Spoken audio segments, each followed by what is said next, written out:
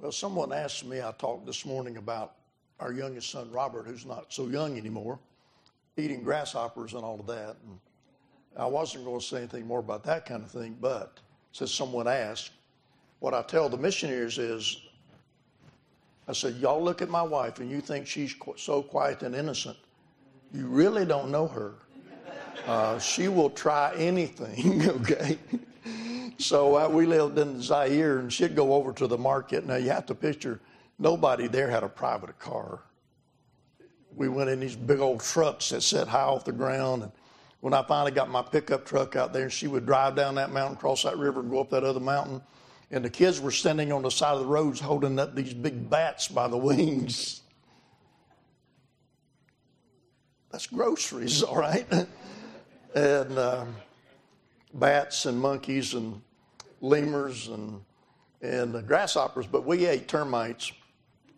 We ate termites too, but we ate grub worms, big as your finger.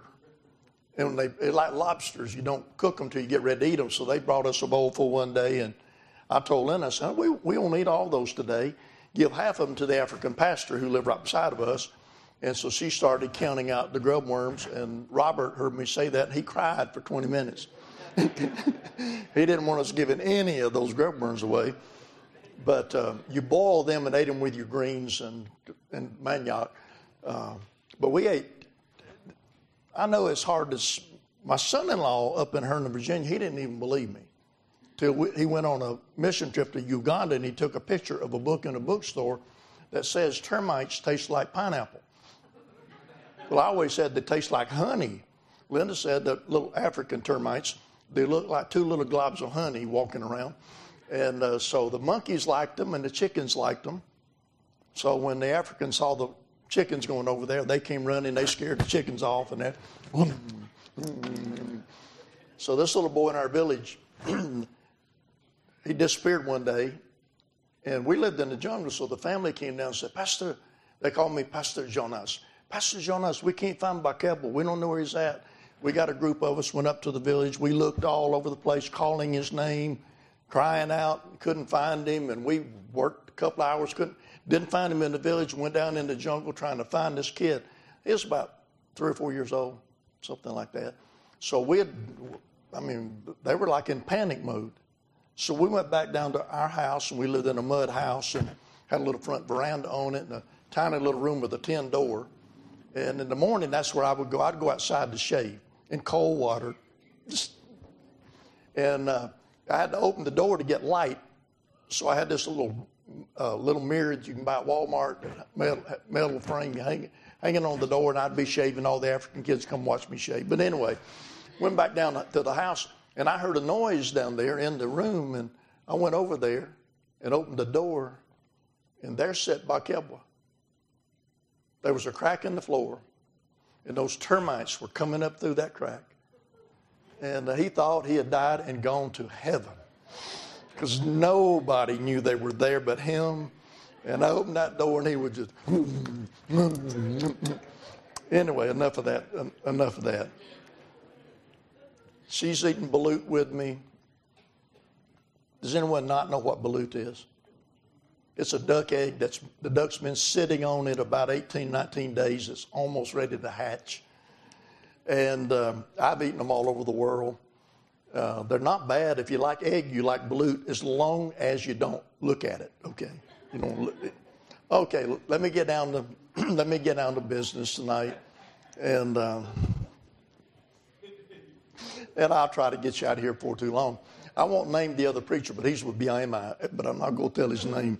But we were in a meeting together over in eastern North Carolina, and one night the pastor said, now, Brother Godfrey, you and so, you both preach tomorrow night. And I thought, preacher, are you sure? So the next night, this BIMI missionary preached. And then at the end of it, the pastor said, Brother Godfrey, would you mind coming up and closing the service? So the next night when I preached, I said, brothers, again, I'm not going to call his name. I'm changing his name. From now on, we're going to call him Pharaoh because he will not let God's people go.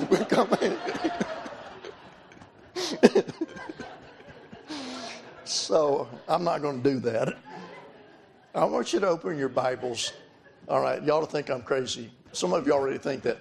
I want you to open your Bibles tonight to the Gospel of Matthew in chapter 4. And we're going to go back to the same place that I've been for a while, Thursday night and Friday night. And I want to go back to that verse, Matthew chapter 4 and verse 19. You probably by now have it memorized. And he, that is Jesus, said unto them, follow me, and I will make you fishers of men. Well, on Thursday night, I talked about the Christ of missions. And it's so true. Look, if we have any doubt about who he is, we just will stay home. He is the Savior of the world. He alone can save a soul. And I preached about the Christ of missions. I preached on Friday night about the command of missions, go fish. I mean, get out there and tell people about it and pass out the gospel tracts and put a smile on your face. You know, what you believe inside, it kind of comes out. It should on the outside, and they can tell it. Tonight I want to preach about the challenge of missions or the cost of missions. I never know what the singers are going to sing, but isn't it amazing how God puts all that together too? And even the song we just heard. Do we really want to reach men? I mean, do we really want to do that? Well, it's not automatic. It doesn't just happen. We have to recognize who Jesus is. We have to recognize what following him means. I heard about a lady who went to the psychiatrist. She had a strip of bacon over each ear and a fried egg right on top of her head. And she said to the psychiatrist, I've come to see you about my brother. Y'all will get that after a while, I know. Here's my point. What the Lord said to us about cross-bearing and following and obedience, it's not in fine print in this book. It's in bold print, and it's right on the face of the contract. We sometimes put those demands. We're afraid somebody might find out if you get saved, then you're expected to live for God. We should never think that way. And it's the same for missions. Following him means changing the way we live and the way we think.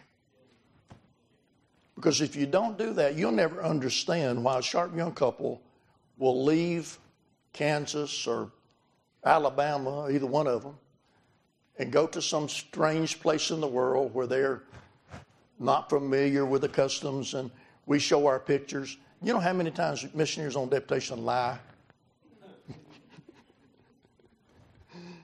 Because they've been there 1 week. I'm not making fun of y'all. It's true for all of us.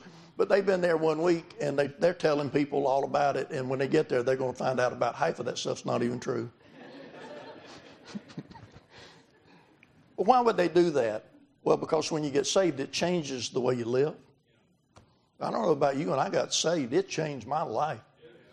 And the Bible, again, is clear about that. It changes the way we think. Now, I have some simple, very simple thoughts tonight from the Gospel of Matthew. What does it really mean to follow him? Follow me, and I will make you fishers of men. Well, how do we follow? Well, let me just challenge you with some verses.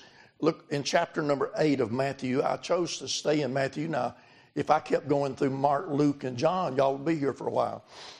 But I chose to use verses that are in the Gospel of Matthew where it tells us, what does it mean to follow Christ? You all know, I'm sure, that the best commentary on the Bible is the Bible. Now, I'm a big reader. I love to read good sermons and commentaries, but if you want to know what the Bible says, read it, study it. Well, in Matthew chapter 8, verse 22, it says this, but Jesus said unto him, follow me, and let the dead bury the dead. Now, what in the world, you say, Brother Godfrey, what does that mean? Let me tell you what I think it means. I think it means don't get bogged down with the future. Let the dead bury the dead. Now, see, we don't understand that. because we don't speak that way. But when we lived in a Muslim country, there was a young man I tried to witness to him many, many times. His name was GB Njai. And GB was a strange guy. One time I was trying to illustrate to him that salvation is a gift. But a gift is not, you don't have it unless you receive it. Faith, it's the hand that receives the gift. God gave us the gift, but it's not ours until we receive it. And I was trying to illustrate that to GB Njai, and I took a bill out of my pocket. It wasn't $1. They don't use dollars. I took a bill out, and I held it out to him and said, GB, I'm going to give you this money. And he sat there and he smiled at me. I said, GB, I'm serious. They like money, by the way. I said, I'm serious. I'm going to give you this money. And he sat there and just smiled at me. I said, GB, did you not hear what I said? I said, do you have my money? And he was illustrating my point. I was offering him this money, no strings attached, totally free. But he didn't receive it. He didn't accept it. And I said, well, GB, here's this money I'm trying to give to you. Do you have it? He said, well, I've got something just like it. And I went on and on with that guy. Would you believe he never took my money? There are a lot of people around here like that. They've heard the gospel and they go to church and they do everything else. But until we receive him, we don't have his gift. It doesn't just happen. It's an act of our faith. When we reach out, we accept that gift he offered. Well, one day, another time I was talking to GB, and I said, GB, you need to get saved. And here were his exact words to me. Let me go home and bury my father. Now, his father wasn't dead. His father wasn't sick. Do you know what he meant by that? I can't become a Christian when my daddy's a Muslim. It will embarrass my daddy and my family. I can't do it until my daddy dies. I'll put it off to the future. Look, we're not going to follow Christ if we're waiting on till something happens. Well, when I get baptized, then I'll serve him. When I graduate from Bible college, then I'll follow him. No, you won't. But Jesus said, and this is a hard verse. He that loveth father or mother more than me is not worthy of me. And he that loveth son or daughter more than me is not worthy of me. Now, that doesn't mean we hate our mom and dad and our sons and our daughters. But it means we have to love him so much that in light of how much we love him, even the love of our children.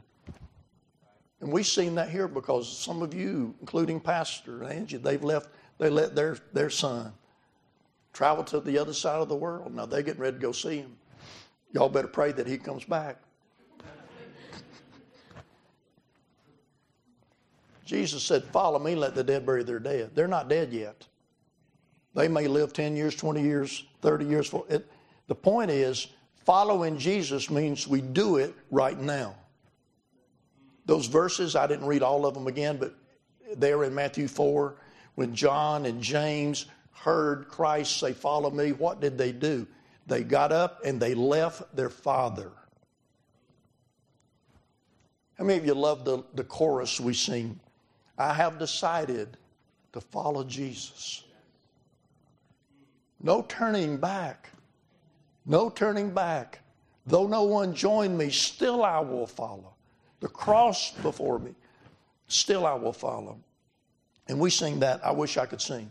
I'd get Linda to come up here and sing it in Wolof. Do gu na topa topa chi Yesu. Do ma ko wach ba amandan. I have decided to follow Jesus. No turning back. So how do we follow Jesus? Well, we can't get bogged down worrying about where God wants me to go, number one. And you know how many young people put more emphasis on the where and they miss the whole thing? God often won't let them know the where because they're not ready yet to get busy and do what he wants them to right now. So, number one, let the dead bury their dead. If you're going to follow Jesus, that's the way it will be. Number two, Matthew chapter 9, a chapter over. Matthew chapter 9 and verse 9. And as Jesus passed forth from thence, he saw a man named Matthew sitting at the receipt of custom, and he said unto him, now listen, here's what he said, follow me. And he arose and followed him. In the same passage in Luke chapter 5, you don't need to turn there, but let me just read a short verse to you. In Luke chapter 5 and verse 28, talking about the same story when Jesus called Matthew, here's what it says, and I love it. And he left all, rose up, and followed him. From coins to Christ. Luke 14:33, Jesus said, so likewise whosoever he is of you that forsaketh not. You know what the next word says?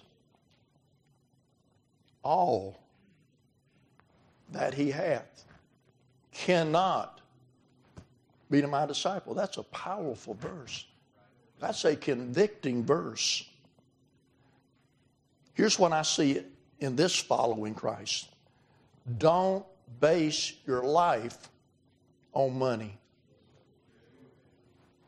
You said, Brother Godfrey, are you against money? No, I like it. It's a tool. It's a great servant.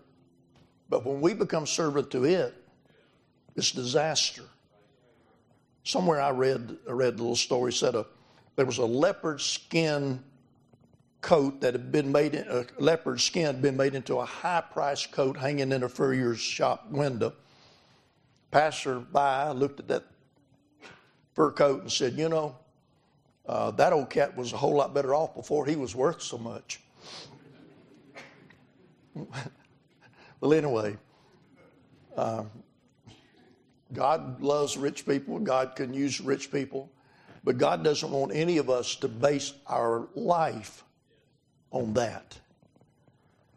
C.T. Studd is one of those missionaries we talk about, Adoniram Judson and David Livingstone and these people. C.T. Studd was born into wealth. He was a famous cricket player in England. He ended up serving the Lord on 3 different places, in China and then in India, and then got right and went to Africa. C.T. Studd gave his money away. He didn't want to go to the mission field with the money that he inherited. He wanted to trust God, and he did. William Borden, if you haven't read the book Borden of Yale, the heir to the Borden Dairy Company, riches, but you know he spent most of his young life working in a rescue mission, surrendered to go to the mission field, was in Egypt, got meningitis, and died on his way to reach Muslims in China. Coco Chan, how many of y'all, Coco's been here. Coco's been here in our church. Coco Chan, born in Hong Kong, Canadian citizen. Coco, I don't know where she got it. I've never asked her. It doesn't matter. Coco had money. I guess she still has.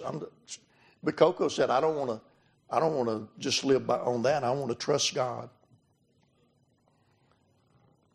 Many years ago, I was preaching down in Miami, Florida. Strange things come into my, y'all don't ever do that. Strange things come into my mind sometimes. Because I'll tell you how long ago this was.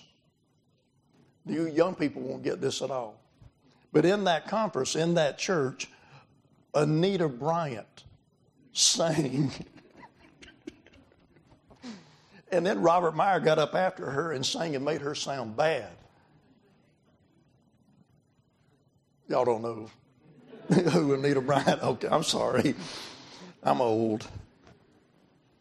But I preached a sermon down there about the call of God, and I kept picking people's name out of the air. You know, God might be calling you Bill or George or Sue or Ellen. And after I preached that Sunday afternoon, his family came and said, Brother Godfrey, we need to talk to you.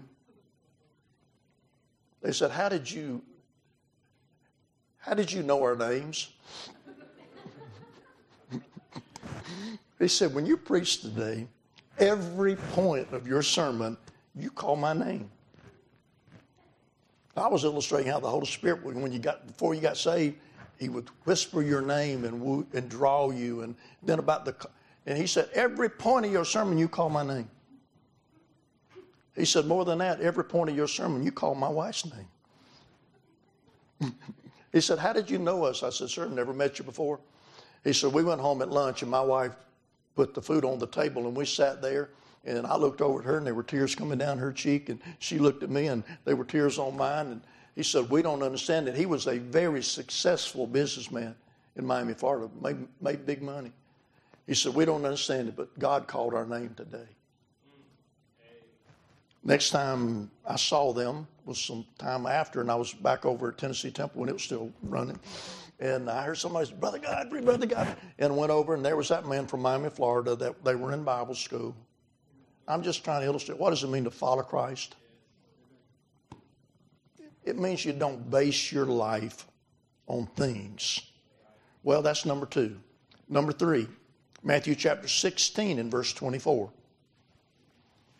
And Jesus said unto his disciples, if any man will come after me, we've heard this already this week in Brother Zacharias' testimony. If any man will come after me, let him deny himself and take up his cross and follow me. Now let me give you the lesson that I get from that verse. Do not be self-centered.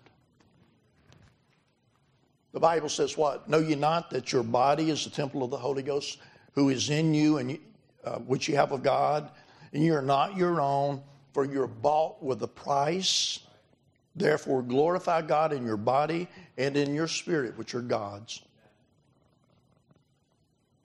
Betty Stam, I talked about her one other point I made. Betty Stam and John Stam were martyred in China.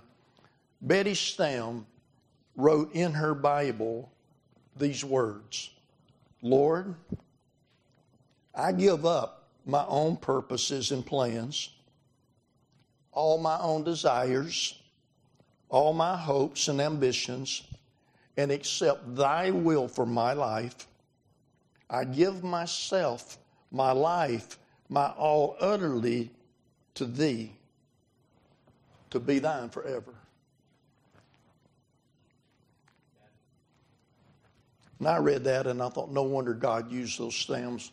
If you haven't read the story of their life, it's just a little book, The Triumph of John and Betty Stam.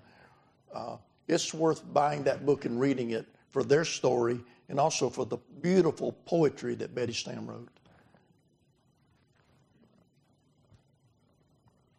But why wouldn't God use them when she wrote as a young girl, Lord, all my purposes and my plans and my future and who I'm going to marry and what I'm going to do, I give it to you. It's the person, the world the world misses this entirely. They think for us to be happy and to be fulfilled and all of that, and they're going after happiness, and they never find it. Because it's not seeking happiness that brings it. It's seeking Christ. And when you are right with Christ and realize that He's everything and we're not much.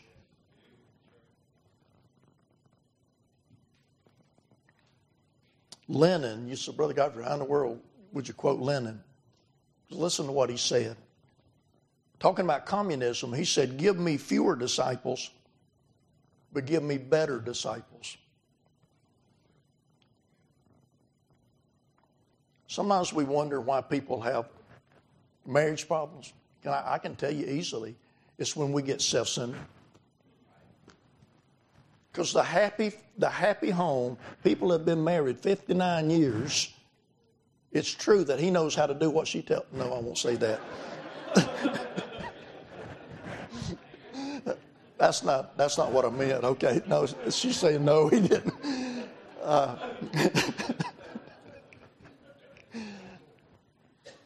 You can't live that long together and be self-centered. Because for that to happen, you have to love her and put her first, and she has to love you and put you first, or vice versa, however you. When we're the most miserable people in the world are self-centered folk. Even Christians. Can a Christian be self-centered? Egotist, arrogant, proud? Boy, we can. But here's the truth. When we get self-centered, we lose the joy. Because real joy is when we're serving other people. Christ came to do what? To serve, to give his life. So let's not be self-centered. Well, let me give you one more thought from Matthew about following Christ. In my verse, these verses, it doesn't, the three I just used specifically say follow me. This one doesn't, but you'll see that it means following him. And these are some of my favorite verses in all the Bible. I mean, that's making quite a statement. In chapter 11 of Matthew, verses 28 through 30, you know the verses already. Here's what Jesus said. You see, at this point in Matthew, he had presented himself as the Messiah, the King of the Jews, and they rejected him.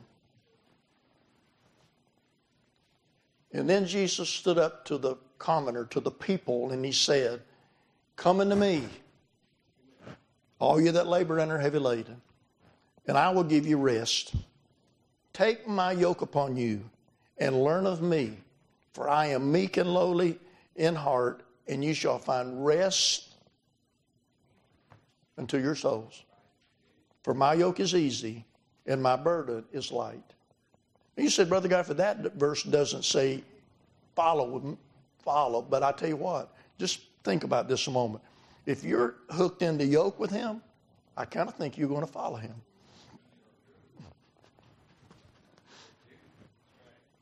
Jesus said, "Come to me."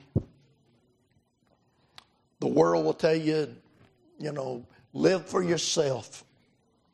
Have a party. Take drugs. Drink.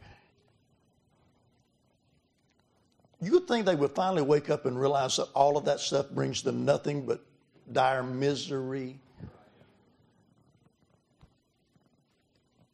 But when we put ourselves in that yoke with Christ, I want you to consider the results of following him in that way. Listen to this verse, John chapter 12 and verse 26. "If any man serve me, let him follow me. And where I am, there shall also my servant be. If any man serve me, him will my Father honor." Here's what I get out of this thought. Leave your worries behind. Charlotte scolded me the other night when I said I hadn't lost anything. I said I'd gained everything. She said, "You lost a lot of things. You lost all your worries." And she's right. You see, when we are in the yoke with Christ, and we know where he's going. And John 12:26 says, if we're in that yoke and we're following him, where he is, there we shall be also.